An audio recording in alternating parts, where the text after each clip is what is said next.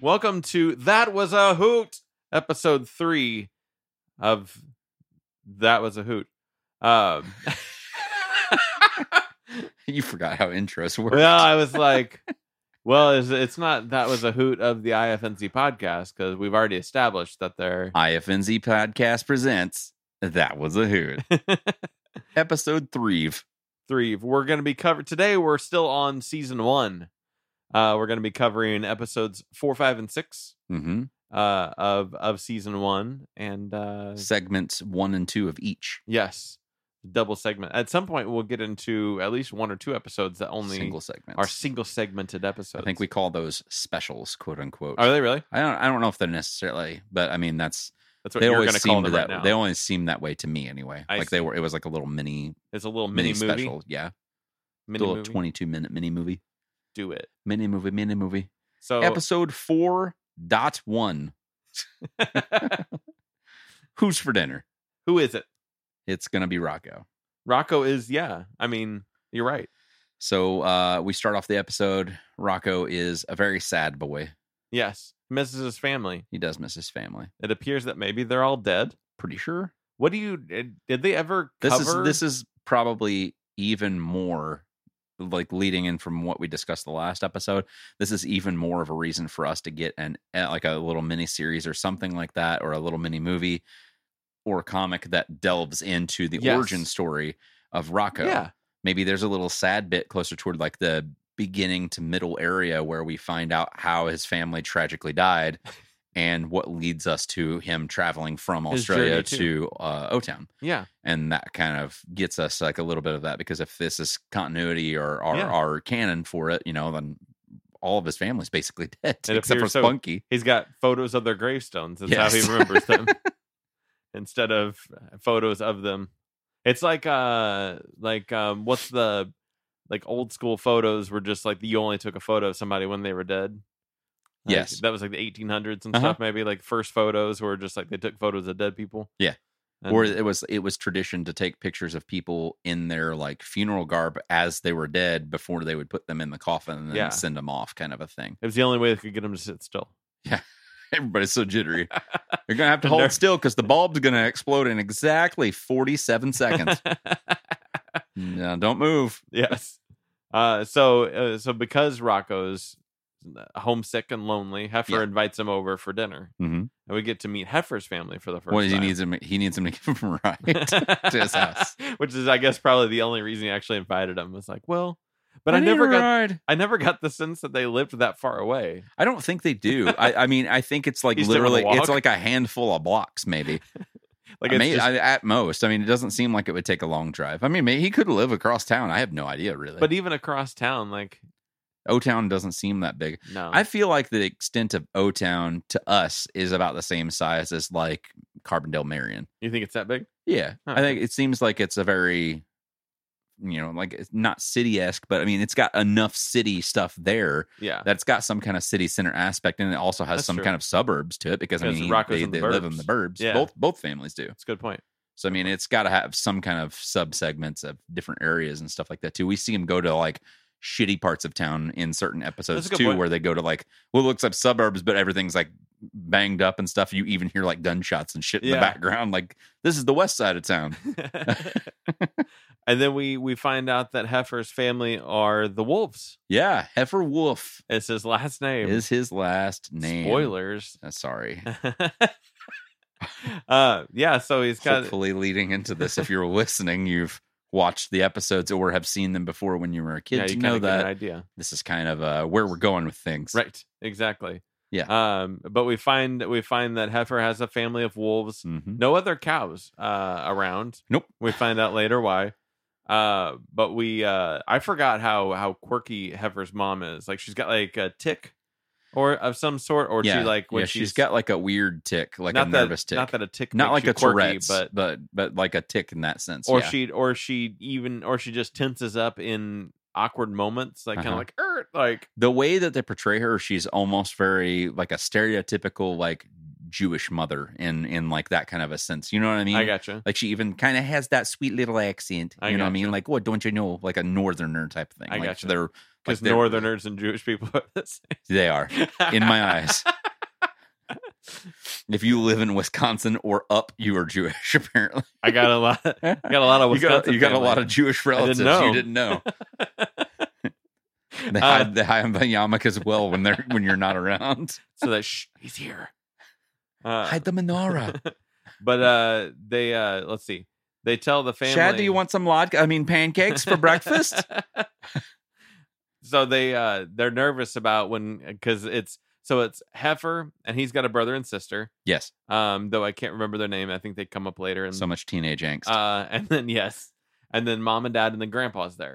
The grandpa's a shitty guy. Yeah, he's your average racist old white guy. He is the racist guy. He's like not even, he's worse than Archie Bunker, but he's kind of Archie Bunker-ish. Yeah.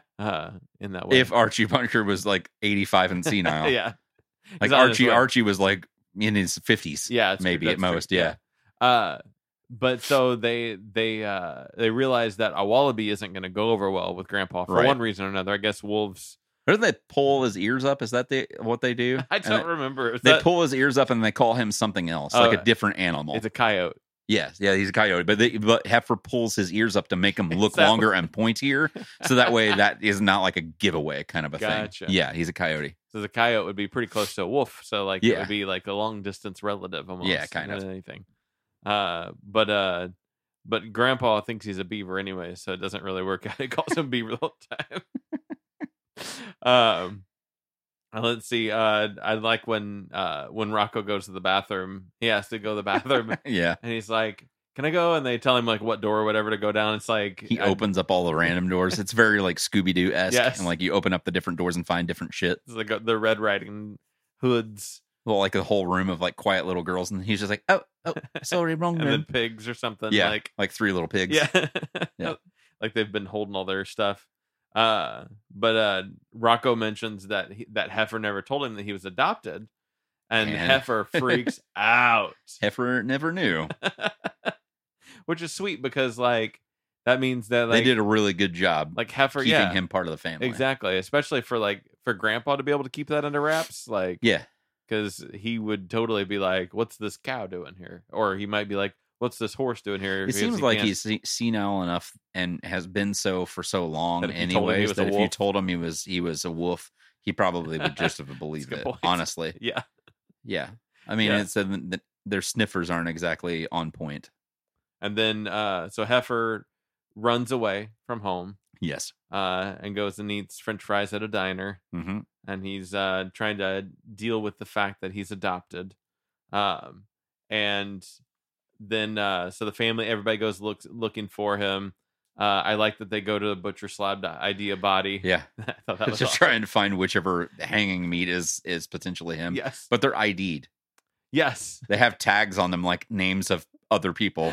So it's like clearly like we've slaughtered other heifers and like kind of people. Yeah. Other steers, and they have names, and this is them. Well, that goes into that whole like, when do you decide that an animal is an animal, and when do you decide that an animal is we talked about before, like the choky chicken. They hire the chicken lady, and she's like of the ilk, like, I'm going to work here, but then she ends up coming out as a piece of processed meat that has her name tag on it and says, "This is Wendy," whatever. And then later on in that exact same episode, they're eating fried chicken from the choky chicken. You're just like, are they eating the chick that Heifer was friends with that is excited about getting interviewed? Yes. Yeah, so this is the same scenario. Is like we've got the butcher and there's dead cows, and there's not really a big difference between the two. When they eat at the dinner table, I forgot about mentioning this. Yeah, it's gross because like they're chewing on the meat, and you could see the drippings of the meat coming out of the sides of their mouth because they're wolves and they're eating like wolves. They're a little bit slightly ravenous, but whenever they're chewing on the meat and stuff like that, it like dribbles out of their mouths and you see like the chewed, like somebody chewed up burger and stuff, and you see that hanging on the side of their mouths and stuff, and it's just dripping out, and it's just real gross to me. It's not very ASMR whenever you hear it and see it. Yeah, they're it's kind of like a heifer, like you get where a heifer gets his eating habits for when he's eating his kelpies or whatever 100%. They are, for sure. And then heifer continues to go on an eating spree, and then he talks to his dad in the clouds. Oh, that's right. I was like, why did I put this in quotes? Yeah. He talks to his dad and it's his mom or his new mom or whatever, because it's That's like right. it's like the weird, like the mom and dad got a divorce and this is his new mom. He's like, Mom, and he's like, no, your mom's a car seat in Illinois. Yeah, but they're all like dead too. Yeah, up there. So something tragic happened to his family as well. You come to find out, just like Rocco's. Yeah, they're both kind of orphaned in a way. Orphaned, I guess. I guess Rocco's technically yeah. orphaned, I guess, in a sense, and moved to the Americas to find a new life. Right. Whereas he was Heifer was adopted, orphaned and adopted by a family of ravenous wolves that chose not to eat him. Yeah, exactly. And then so are udder warmers a real thing? No. Okay. I did look this up. Oh, you did? Okay. I did, yes. Because I preemptively looked at the notes going into this episode. Looked into my questions. Not all of them, because I don't remember all of them, but I did distinctly remember looking this up to kind of find out if it is actually a real thing, and it's not, which is surprising to me. Not that necessarily like you would need to keep people like their milk cold. You know, you would need to keep. I'm not thinking like the udder is going like some person's tits gonna freeze. You know, if it's just hanging out here, kind of a thing. Yeah. I mean, I'm assuming it's just designed for all terrain, all terrain udder warmer.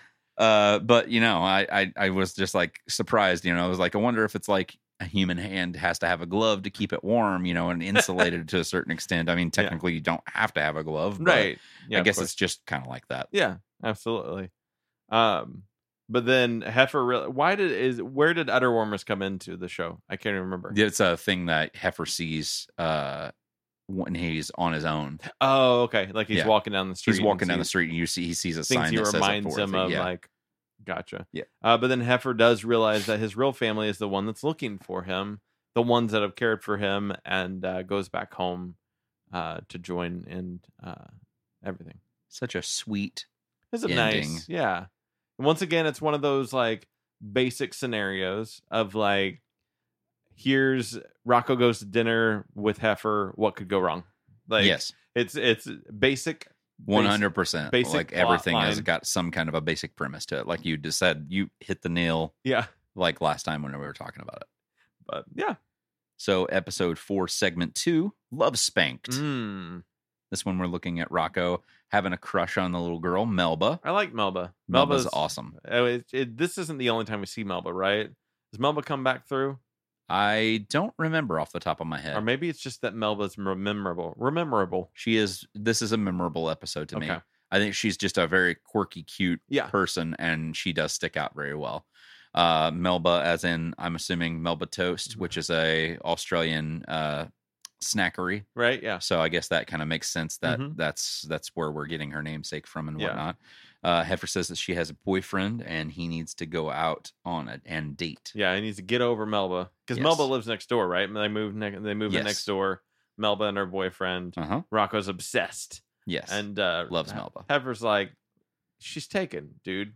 Go on some dates. Mm-hmm. So they do it, or he does it. Heifer suggests writing a personal ad, which he mentions. Sucking, flinging, what? I'm trying to read your notes, and which he mentions sucking, filling out of their teeth. I think that these are qualities that Rocco had, was that he's able to suck filling out of someone's teeth. And really? I think so. I don't remember that part. And he's looking for someone with a big hairy chest.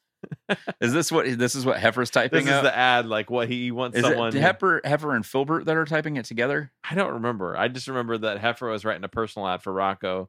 I feel like Heifer and Filbert are doing it together, and they're kind of like laughing about it while they're doing it, though. Too could be. I'm pretty sure. But they get a lot of response from the ad. Yeah, and it's real popular. Rocco definitely has some big hairy chests that he can look forward to. Mm-hmm. So a lot of bad dates, but he's stuck on Melba. Yeah. He gets I'm wanting to say, I guess for some reason I thought Lady Hippo shows up, but maybe not. No, not in this. She's not one of the options. But everything doesn't go right, so Heifer gets him on a dating show, not unlike the dating game. That's right, called Love Seat. Love Seat, like a hot seat type thing. And you're right. I do remember, this is very memorable because I remember the Love Seat situation Yeah. like very much like the silhouettes. Yeah, with of- the big flaming hearts and shit. Yes. Yeah. Yeah. He gets to go and pick on a date with number 3, contestant number 3, who actually ends up being Heifer, who was sitting in with someone. So he goes on a date with Heifer now. And I forgot this too, because for some reason I thought that number 3 was Melba. And it ended up like, oh, he picked Melba all along, and they get to live happily ever after. Kind of thought, I forgot that Heifer was the stand-in. Yeah, and that's just like the Heifer takes it seriously, like it's like a legit date type of a thing, whereas Rocco's writing it off like any other person would, because he's like, we're best friends, I'm not going to do this with you kind of a thing, but he's like wanting to take it seriously throughout the course of the remainder of the episode. So it ends up going on their date and stuff. Rocco decides that he's going to talk to Melba and try to introduce himself, Which means that he's gawked, he's but he's longed never at her from afar. Yeah, this whole time. So they moved in next door. Is this relatively a new move in, or It has has it to been? Like, I feel like it has. It doesn't seem like it's been. He's love struck. They've never mentioned it before. No, like this is in between segment. It's after he gets home from going to the Wolves for dinner. Yeah, like they move in shortly thereafter, I guess. Because next day, yeah, he's finished having dinner. He's sleeping with the delicious roast in his belly, and then he wakes up, and then they're he's moving in in. love. Yeah, He's instantly in love. Perfect. I love that there's continuity to it now. So Heifer ends up putting an ad in the paper confessing Rocco's love for Melba. There must have been a special for ads that day. Yeah, apparently for the series of days that are in a row. Yes. And this is what Rocco is freaking out about, because the remainder of the episode is about him trying to get the newspaper back from her porch after it gets delivered. Yes. Because he does not want her to see it, or the boyfriend to pick up the paper to see it. Yes. Because he's scared about getting the shit beat out of him. Yes. And my question out of this episode is, where does Heifer get the money to pay for these ads, along with anything else? Because that guy doesn't do anything. Yeah, I know. I think he gets an allowance. It's almost like, do you think that from whenever his actual parents died, like he's got and settlement? he's adopted from them, maybe he's like got a trust fund kind of a thing almost in a way? That would explain a lot if he because of the way he acts is very like nonchalant, like nothing matters. It kind of like everything's trashy. It's like, just buy a new one. Like, yeah, he's just like a weird trust fund kid from these parents. But whenever you see his dad in the sky and new mom in the sky, they kind of seem like white trash. They do a little bit, but maybe his dad like robbed a bank and left him money from that. It's like a bank note. Because the Wolf family doesn't live like well off. Like they're not at all. They're working people. It looks like the dad. And you've never seen that Heifer has a job, at least not in any of our episodes thus far. Yeah. And we've seen now job situations, come and go for Rocco. Exactly. So we know that he's in a working, job, and we've just never seen anything for Heifer. Yeah. I don't know where he gets money from. That's my explanation, is he's a bratty trust fund kid, and that's why he writes off shit so easily. I like that. But for some reason, he just likes to mooch off of Rocco and have him try to pay for whatever he can. Yeah. Because even though he's a bratty trust fund kid, he's also like a penny pincher. Yeah. He's like, I'm not going to use my money. Yeah. We established in that very first episode, whenever Rocco, he's like, "Can you buy me my ticket into the carnival?" Whatever. He gives him that. But then he gets tumped upside down in the Ferris wheel, and all the fucking money that falls out of Heifer's pockets is like more than what falls out of Rocco's. Yeah. So he has more money, and he had money to begin with to buy himself to get into the thing. So we know that he was like obviously lying. So he just does it to do it, I guess. Yeah. I don't know. And then It's Rocco like an gets mad asshole. Yeah. Rocco gets mad at Heifer. Yeah. Kicks him out of his life. Gets like to the point like that level of like pissed off at him. Yeah. And then which it seems like this is one of many times that Rocco's about ready to just he does this multiple times throughout the series. Yeah. He yells at him and like, get out, kind of a thing. Like what's his name? Like John Lithgow and Harry and the Hendersons. Like yelling for him to go away. Jack Black with Kyle Gass. Yeah. They gets pissed off. They get pissed off at each other, and then he comes back. Exactly. But then Heifer, he forgives him and cools down and finds out that Melba reads the paper. Oh, as well. Yeah. Melba reads the paper, and then she knows how to read. You get like a nice little sweet ending. Like she kind of likes him too a little bit at the end of it, not with the boyfriend. But she's still got a boy. She's still got the boyfriend, but Yeah. she just lets him know, like, I'm kind of interested in you too. Mm. So there's like a happy little resolution to that one Like too. Where there's- episodes 4s have There's a maybe. tiny, sweet little endings to Yeah. both on there. Absolutely. Let's dip into episode 5. 5.1 clean 5.1. 5. Oh, sorry. 5 episode 5 section 1 clean lovin'. Rocco goes into his kitchen and decides. Once again, this is one of those basic episodes, basic ideas where This one is one of those episodes I feel like that sticks out in my head whenever I think about Rocco. Though, Yeah. too. A lot it's a of weird times. one. Yeah. He decides he's gonna tidy up and he's gonna mop the floor because it's real funky in there. But Yes. because I think he walks in and like his feet stick to the floor to the point where like the tiles are coming up. Yeah, because he walks and they're still stuck to his tiles whenever Yeah. he walks in. He's just like, it's time to do a little bit of house cleaning, Spunky. Which is like his MO is he has to wait until that gets completely As disgusting. bad as it possibly can. Same thing with Succomatic. Yes. Sucking up the floors, and it's like a 2-foot layer of green gunk off of the Yes. small shag carpet he has below it. It's like he's forgotten how to clean and he's like, oh man, cleaning. I forgot about that. Yeah. And then Spunky gets the idea while he's mopping that Rocco is dancing with this mop. And Spunky sees this mop as this luscious, lovely thing with long flowing hair or whatever, and falls in love with it. Spunky's in love with a mop. And that's I pretty guess much it's kind of like the inside of like a dog's mind, anyways. You know what I mean? Like whenever you see like because any object can be a can thing. be something. Yeah. Yeah, it's a thing. You know what I mean? Like to something to play with could be something that's like a thing all of Mhm. a sudden. You know what I mean? Like not necessarily like I'm falling in love with it like he does with the mop and to Right. this extent, but like he's brushing, you know, he's brooming the floor, you know, he's sweeping and stuff like that. And then, you know, I'm going to try and bite it, you know, Yeah. because it's just another thing to The play vacuum with. cleaner kind of a is thing. scary. Or, Yeah. You know, Stuff the like mic that. stand is a human. Some kind of inanimate object turns into something that is to them adamant. And Right. to him, this long flowing blonde hair of the mop that he sees whenever it's like, you know, very, I don't know what would you Farrah call Fawcett. that? Farrah Fawcett. Yeah, that's a good one. Like the wet hair, you know, kind of Bo Derek. Baywatch in a way. Yeah. Bo Derek. Is that a man? No, Bo Derek's a woman. I don't know who Bo Derek is. Bo Derek was Tommy Boy's stepmom. Oh, okay. I mean, she was a lot of other things, but That's one that sticks out in the Yeah. head. Yeah, I get you. I got you. she was a hottie in the 80s. So then there's this imagery that Spunky has of like, I guess, sexy time for him. Oh, The yeah, train going through the tunnel. Yeah, I forget. This is all just innuendo to everything. Yeah, the train going through the tunnel. You put the butter spreading on the bread. There's multiple other things. There's a volcano erupting. That's right. Just like any kind of euphemism for sex or coming or Mhm. any kind of thing that you could think Yeah. of, all put into a child's show. They go hard on it. yeah, It's it's pretty good. I totally forgot about that. But yeah, I did too. I was reading the notes and I was like, wait, what? butter. And then Rocco wakes up looking for Spunky and finds that they're in the closet Yeah. laying together like they just had a you session. can hear when he's walking to the closet, you hear kissy noises. You hear Yes. Yeah. like that, like he's like making out with the thing, and he's got water dripping from the mop from his face, and it's not just like drool; it's just like dripping off. Yes. Yeah. So Rocco's like, cut it out, and like locks the door and kicks Spunky out. It's like, that's a mop, leave it alone kind of thing.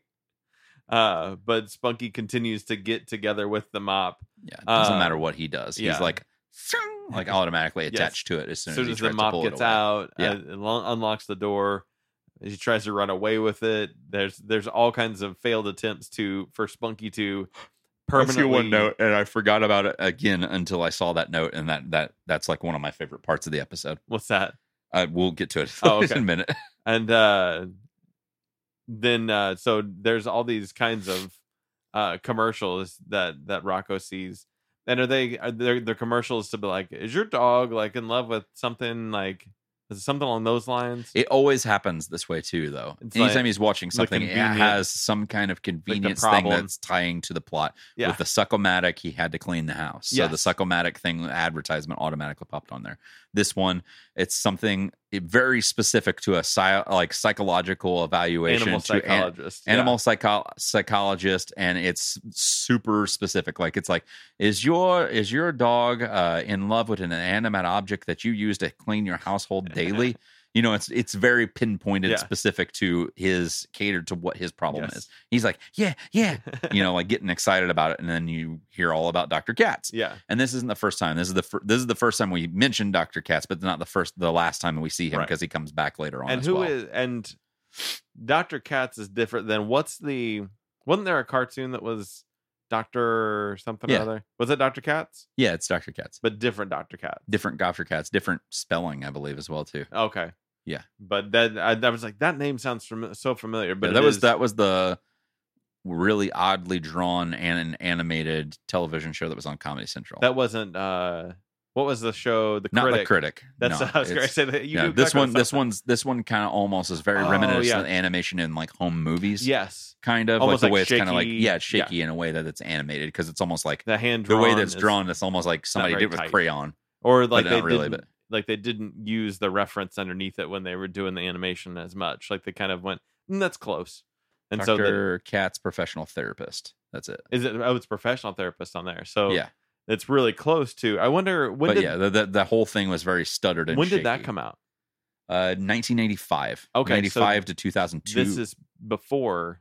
This is before it. Yes. So this would have been in 93. Dr. Katz, animal psychologist, could have influenced Dr. Katz. Could have, at least the name. Professional psychologist. Interesting.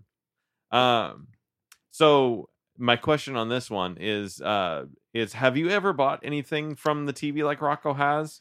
I mean, it's definitely of that era. That 90s era was pretty heavily on like as seen on TV, and you send in your payments. Nothing that's been so like on the nose with like something that I needed and then and there in that moment. But I mean, I've bought stuff that's like as seen on TV kind of shit. But not. You know what I mean? You've never like called in and been like, I want that. Here's my card. No, I've never. I mean, I guess we didn't really have credit cards. We didn't have cards then. No. But I don't even remember my parents doing anything like that. No, I don't either. I think if anything, my dad was a proud owner and purveyor of the Flowbee. Really? That would have been popular in the 90s. He had a at Flowbee? that point in time that we have seen and was popularized on Wayne's World. Yeah. It sucks as it cuts, as you know. Yes. So yeah, he had a Flowbee. That's that. I had a lot of childhood haircuts that were from the Flowbee as well, just from there. And that's awesome. It does its job really well. After a point in time, you don't feel your head goes numb. After because the way it works with the suction power that comes up through it from the vacuum, because it's just an attachment for the vacuum, basically like a glorified vacuum. Yeah, you plug in your household vacuum. It plugs into the hose on that you would use to like extend out and get cobwebs or whatever. It plugs into there. It has blades that suck and rotate. That are in there. Just like fine razor blades, and then it has attachments that go onto the blade thing. So you're holding onto like the little handle, and then you have different attachments that have different shapes, for specific angles that go onto your head. So you'll have ones that'll be you can add on to them as well. So that way, if you have somebody like a woman or a guy with long hair that you're cutting that has that, you would add on instead of just like one that's like a 2-inch piece or something like that, you would add on multiple 2-inch pieces to have like 8 inches of hair to suck up and cut, and that way you're trimming off those dead ends and stuff like that. And then it had ones that would be like at an angle like this, so you could like go on the side of the head comfortably. But to do it, you would have to like kind of hit up and down to get the sucking motion to cut, and then pull the hair back into the vacuum. So that's like the whole point.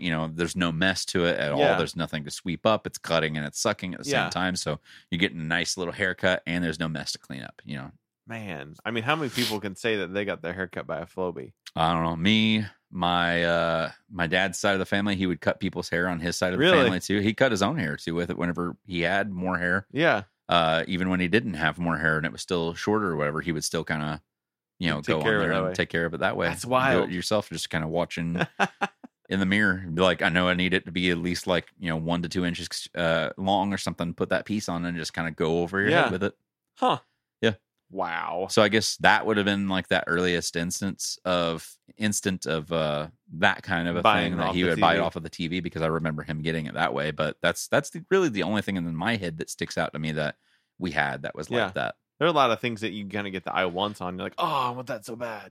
But like, I feel like there's those they advertised them starting in like the 90s, but now they're still popular. You see them at like fairs or little shows, you know, like even like flea markets and shit. yeah, People set up stands of like those rags. They'll have like a piece of carpet, Sham Wows. kind of like a ShamWow. Yeah. You they'll have like a small strip of carpet and they'll pour like a soda on it. Yeah, And they'll put like one on there and they'll push on it a little bit and then they'll lift up and then it's like there's no brown on the Oh, carpet yeah. at all. It's already soaked up everything, kind of Mhm. a thing.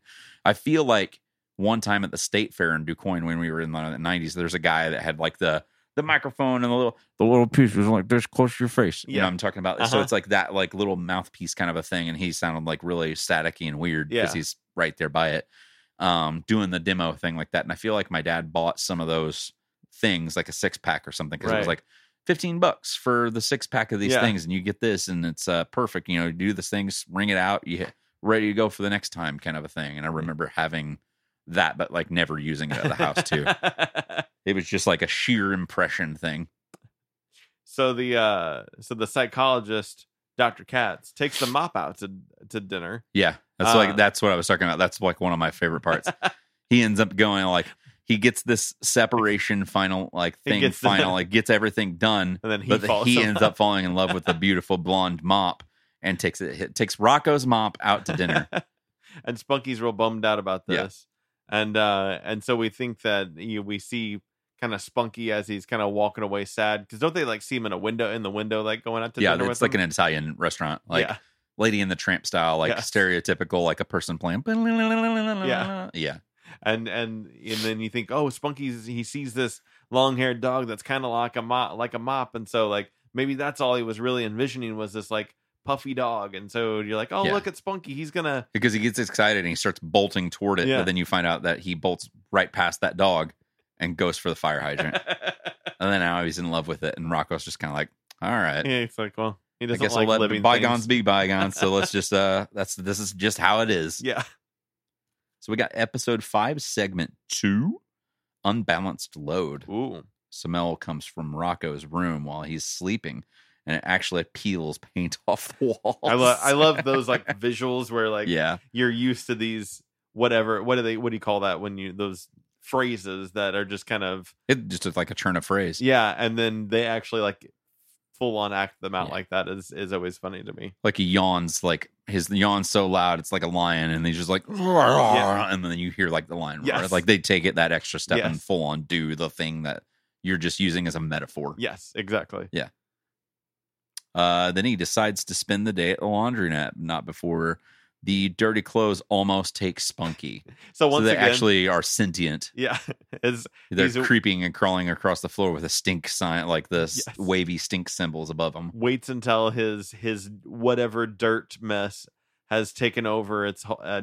this crazy thing. And like once the again, mop, like another the- central just Rocco has dirty clothes, needs to go to laundromat Yes. to clean clothes. Yeah. And then everything happens from there. and they almost eat Spunky. Yeah. Yeah. Crawling across the floor, sentient, trying to eat Spunky. Rocco doesn't know what to wear to the laundromat, so he takes his lucky shirt, which is Have you been to the laundromat before? the same as every other shirt.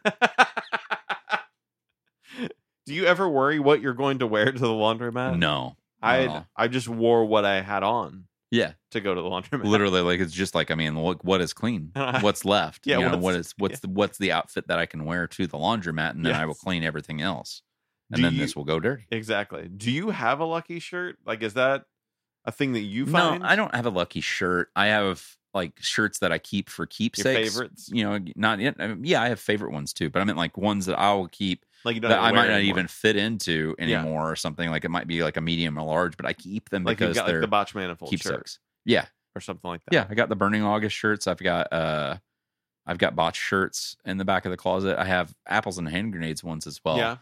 And then I haven't wore it in a while now, but whenever Betty was born, I was wearing this one kind of commemorative.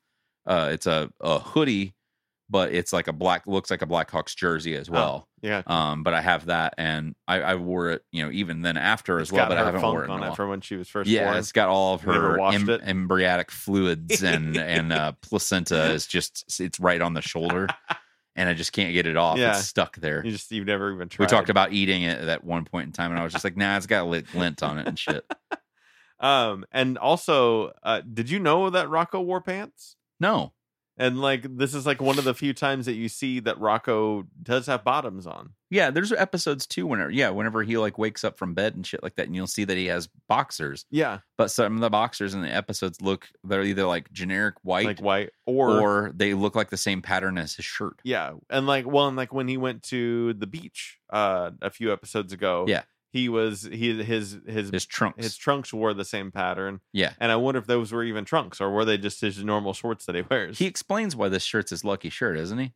I don't remember. I don't remember it in the episode because there's a reason why this shirt is a lucky shirt, why it's a keepsake to him.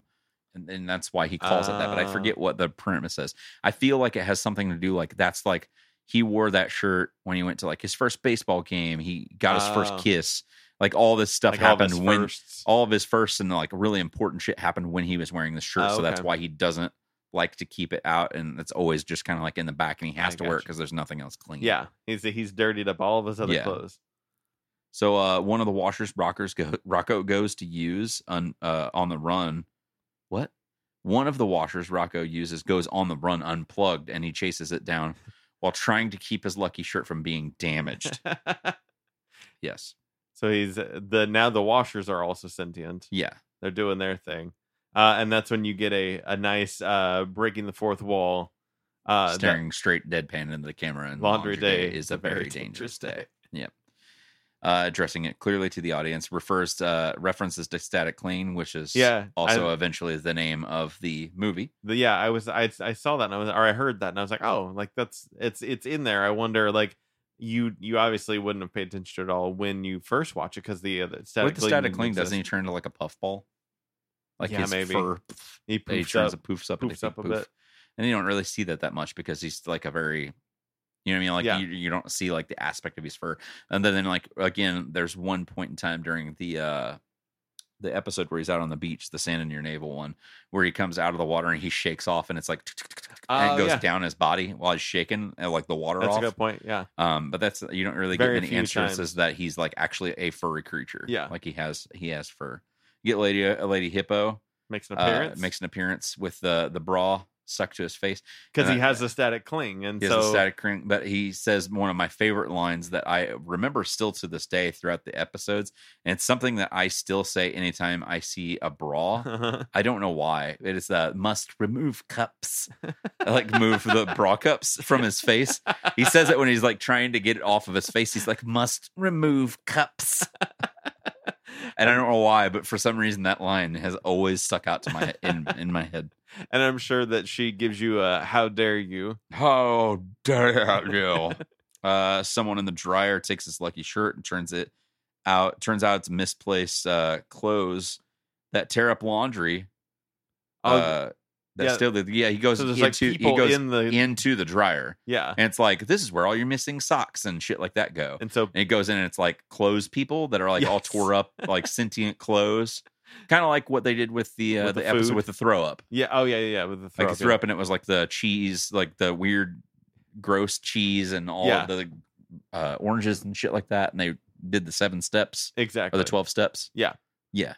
Yeah, it's kind of along those lines, but I like that kind of trope of that. That's where your clothes go. But we're supposed to know, and I don't see it in your notes, but we're supposed to know. He knows about the Sock brothers that have the knives, because he calls them out and he says their name in the episode. Oh, really?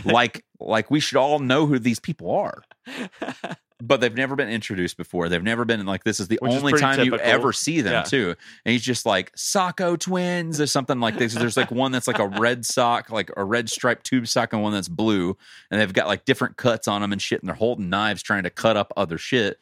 And he says their name out loud you're supposed to know who they are, but we have no idea who they are. That's so weird. Yeah, I know. It's but it's pretty typical, I guess, for them to just automatically be here's character. We're not gonna say who they are. It's why like they're everything here. in Rocco is fair game for that kind of shit. That's of the ilk, but at the same time, in the back of your head, you're just kind of like, Who? But that's his modern life. The same shit with the Chameleon Brothers. You don't get an appropriate introduction to those guys. You see them multiple times until you get to that coffee house episode. Yeah. When they full on give you like more of a backstory of where they came from and shit like that. And then you find out that backstory is like ultimately fake. So you really still don't know who they are. Yes. He does get his shirt back and gets the laundry done, and the house is clean until Washer breaks into his house and then fucks everything up again. Sentient Washer still jumping down the road, but busts through his door and then out the back door. Yes. And then you have a question for me, I believe, for this episode as well. We already did it. We did that question already. So next segment, next episode. I'm bad at this. All of it. Next episode and next segment. Yep. It's episode 6, segment 1. Leapfrogs. I feel like we're like doing book chapters. It is chapter 2, like chapter 6, segment 1. They're Bible verses. Yes, even. So this is about the frogs that are in our life and in Rocco's modern life. So next door neighbors. Yes, salmon bushes. That's right. All salmon bushes. We find out that Mrs. Big Head, who we've met before, yes, is a big old romantic. She's 100%. She's a big old sweetheart. She loves being loved. She loves being loved, and Ed has he loves her back. And there's so many different segments and different points in times where you eventually see him be that way, but he is very much stereotypical sitcom. They're like the Bundys, right? I mean, yes, like in that Peggy's sense. very affectionate, and 100% Al is grumpy. She is the horniest mom of all, kind of a thing. But then Al is just very gruff and kind of writes it off. Yes, and then there are certain points in times where they have their lovey segments, and then Al gets kind of horny back with her, and she's like, "Oh, it's gonna happen," kind of a thing. Very of that ilk, right. Yes, very much so.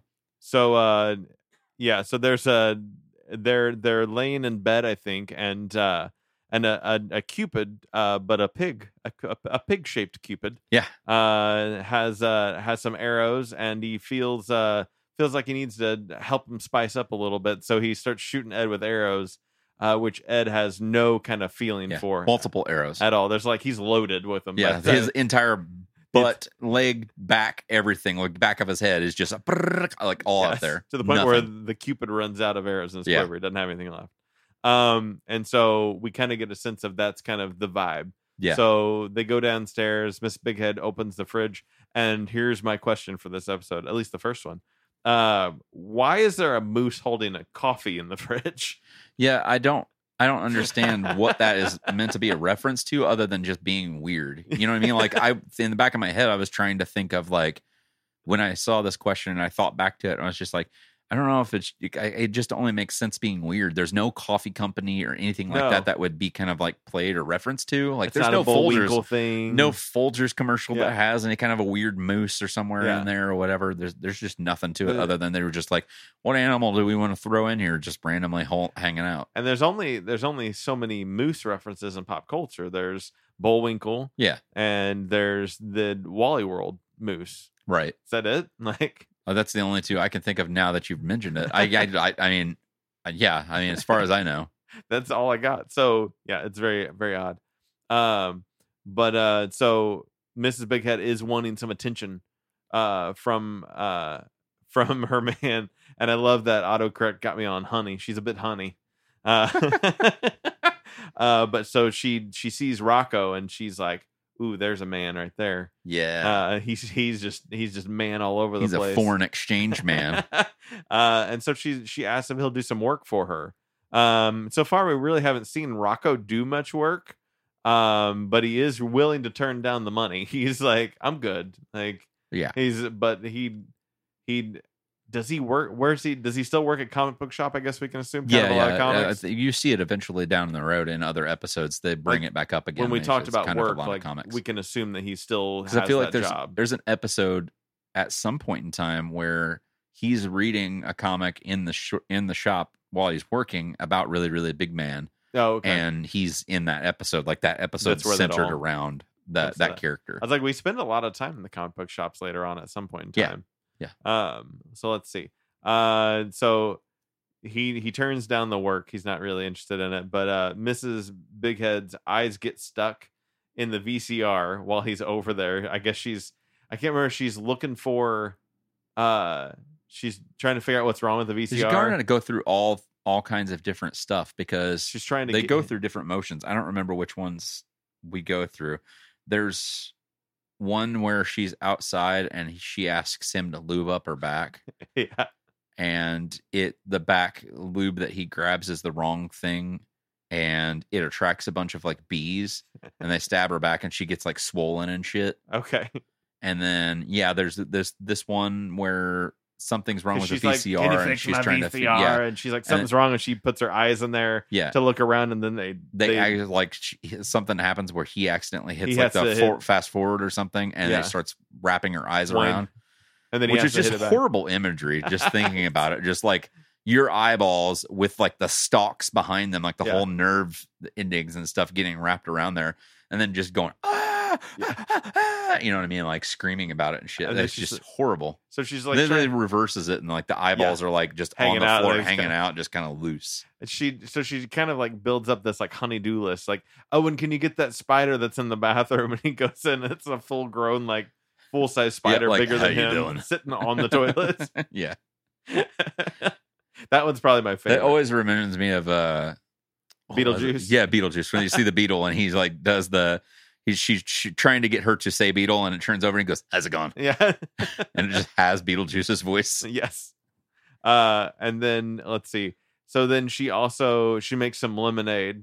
And that's probably where you're talking about when they're outside and everything. So she makes him lemonade, and she tries to use Spanish fly, and it sprinkles actual like Spanish flies in there, which I don't think would probably go over well today. They probably wouldn't do that kind of stereotypical. No, there's a lot of stuff that we'll find it going down the road of this, and probably stuff that we might have missed even. Oh yeah, not paying attention to, or just not even mentioning or whatever.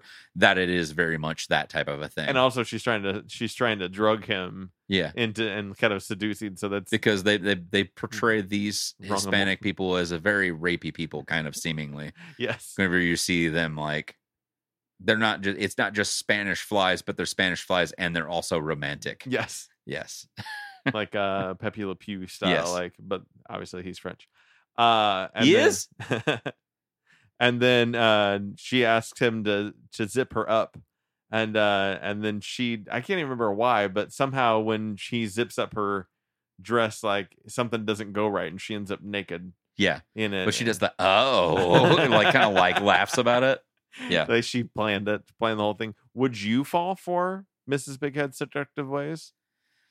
No. If you're a young wallaby. Looking for love. Let's look at this in the circumstances of we're actually just humans, and it's a human thing. So you and I are close to the same age. Yeah, we'll say Mrs. Bighead is probably maybe 20 years Rocco's senior. Okay, maybe so like mid-50s. We'll say Rocco's close to 30 as well. Yeah. And so we'll say she's like 50, 55, something like that.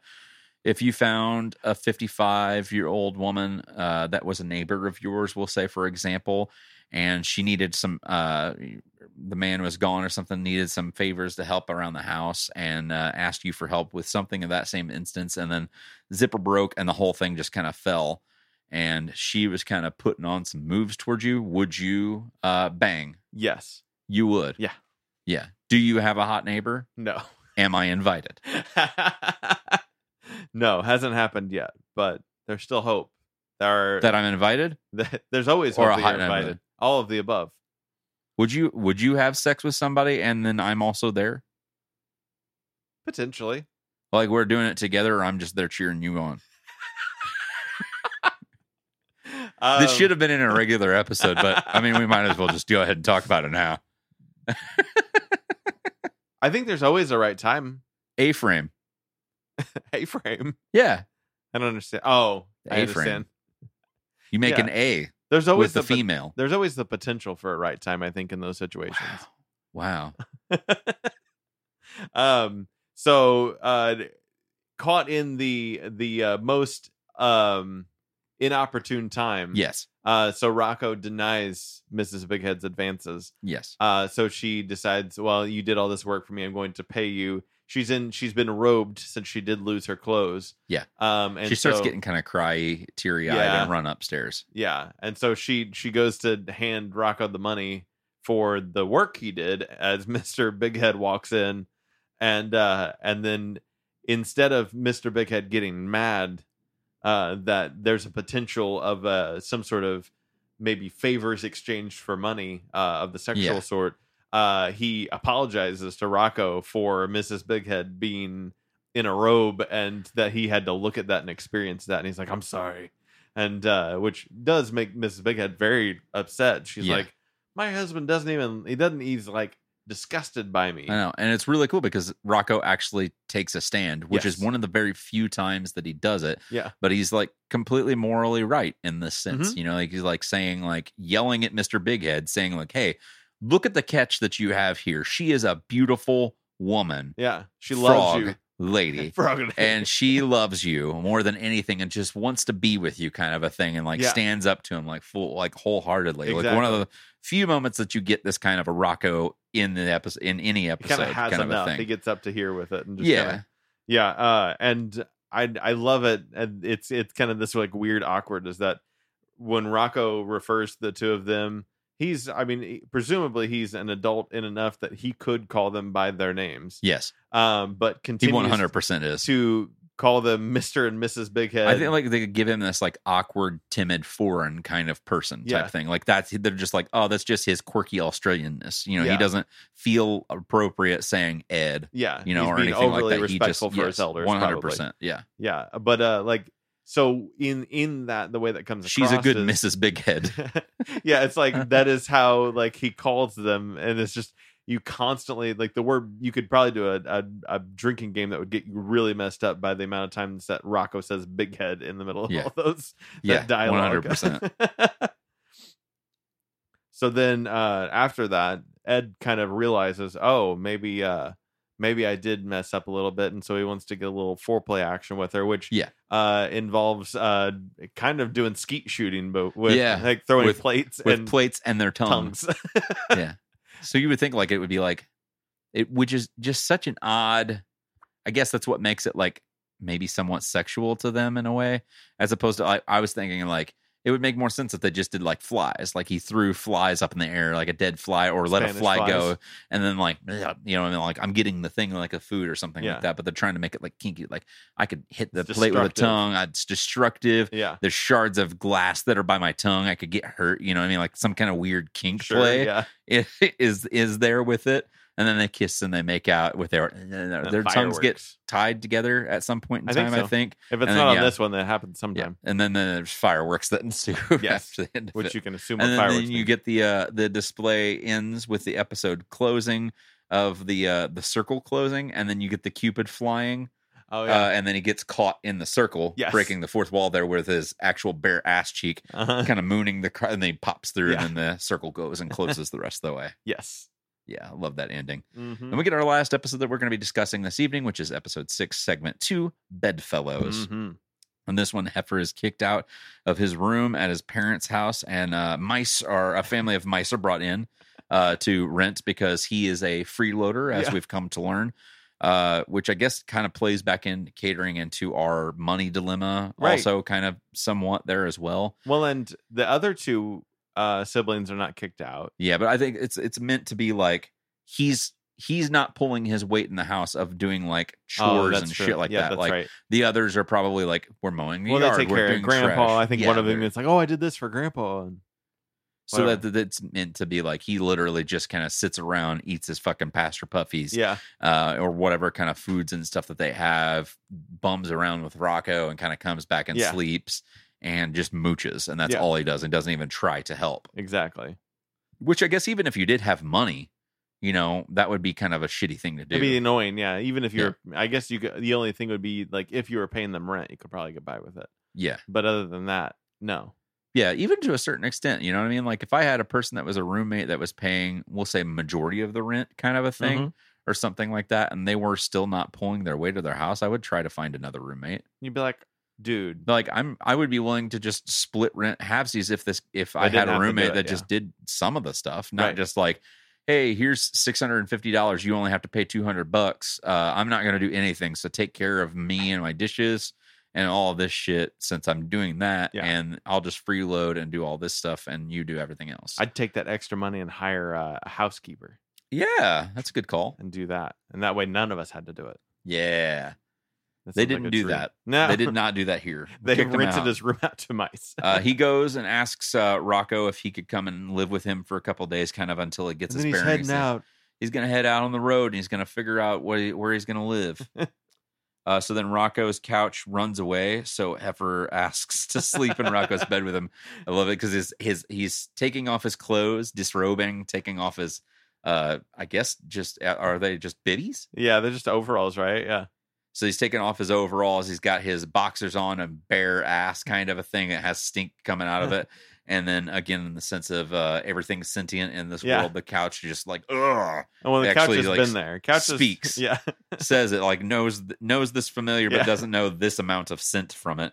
So then it flees. Yeah. He's runs familiar away. with Heifer sitting on him Yeah. to watch TV. So it's like, I'm not dealing with this on a long-term basis. I'm out. Right. So then he goes up and he's like, hey, Rocco, you mind if I come up here and sleep with you? Yes. So then we get Rocco. I accidentally closed out the note. Oh no. Well, There it while they are sleeping together, I guess that it's sleeping together. Heifer's got a snore that's so loud that everyone in the neighborhood is having trouble sleeping from it, including the big heads. Yes. Like they even yell at Rocco's window to shut him up from their windows. So he's making his way into. It's fine. It's hard to believe that Heifer's never slept over at Rocco's house. Yeah, or you know what I mean. Like that seems like something like he would crash on the couch. Yeah, like not just like take off his clothes and sleep, but like he's just there, he's chilling, and then he just kind of like passes out, kind of a thing. Yeah, Feels it's like really hard to believe. It seems like they've been established friends for a while. Yeah, exactly. So yeah, he's snoring, waking everybody up. Rocco quickly finds that Heifer staying over was a nightmare. Gets no rest, wakes up and has like I've never slept in days. Eyes gross kind of. And then of course Heifer's just like, I'm bright and fresh. I'm here in the day. What are we gonna do now? Kind of a thing.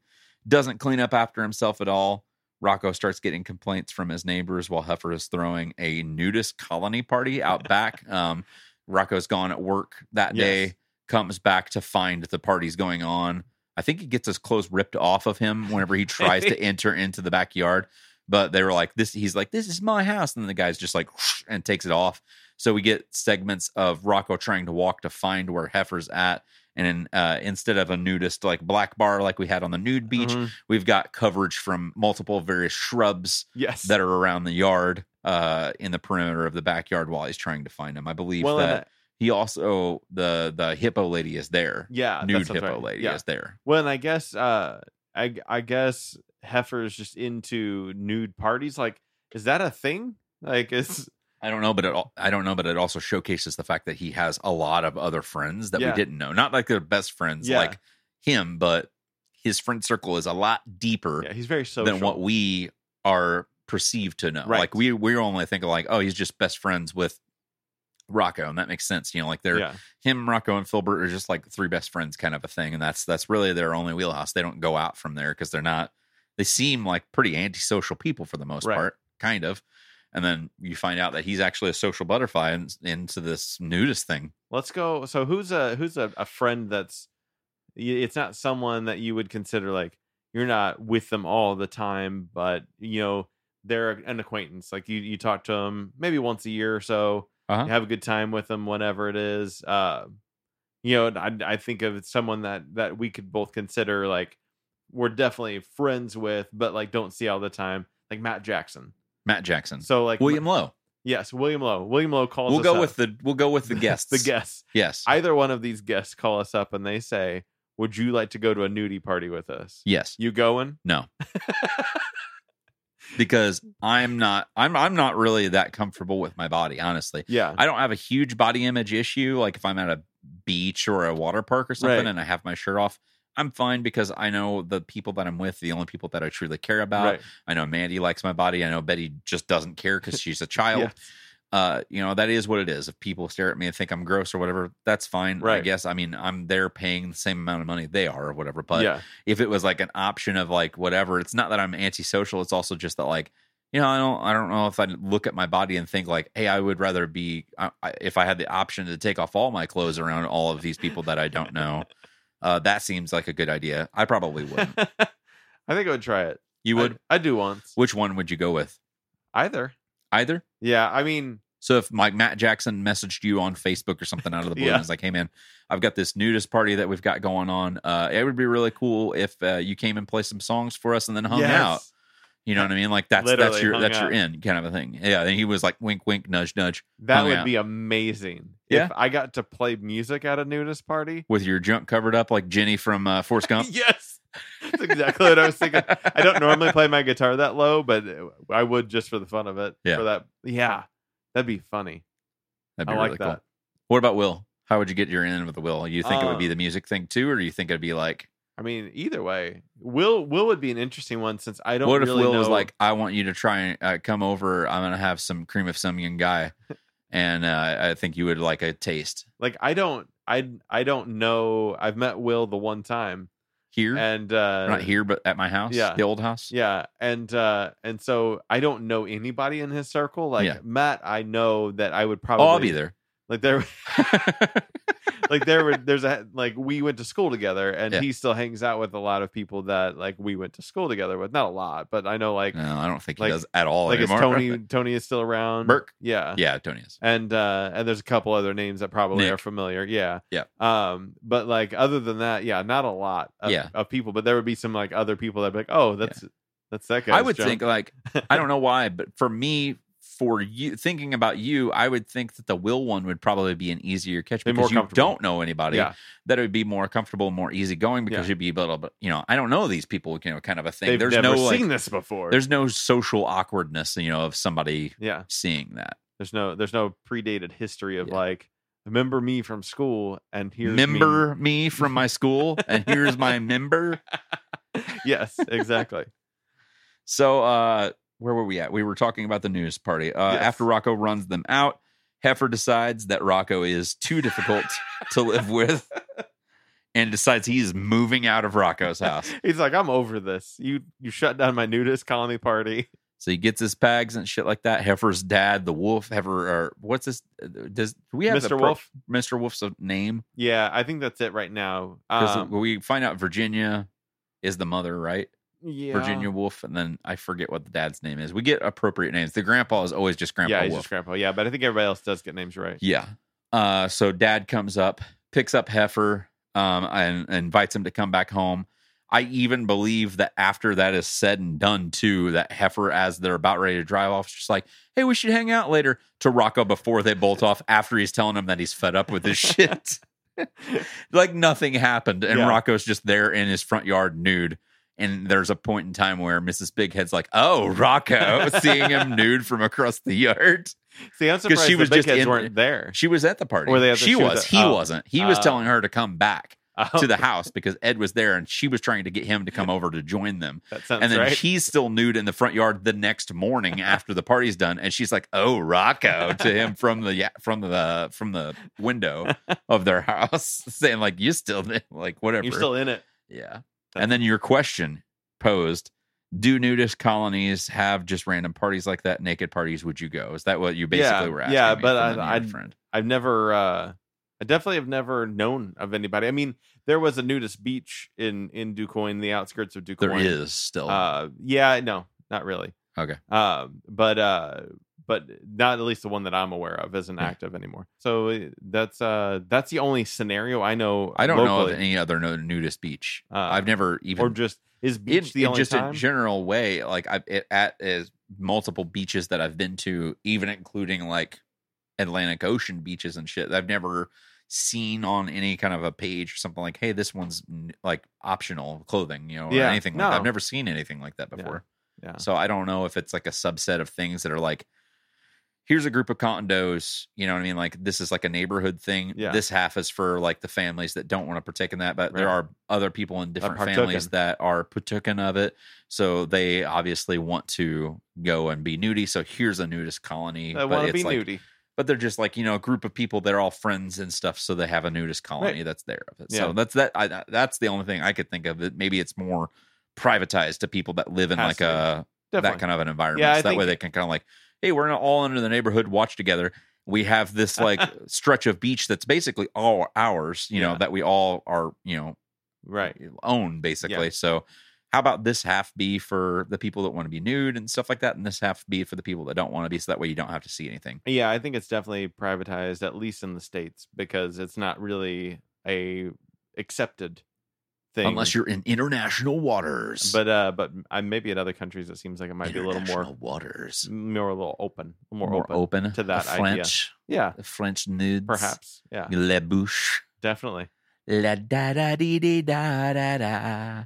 That's that band that sings that. It's La Bouche. Is that the name of the band? Yeah. Oh. But you know what I always say is that podcast day is a very dangerous day.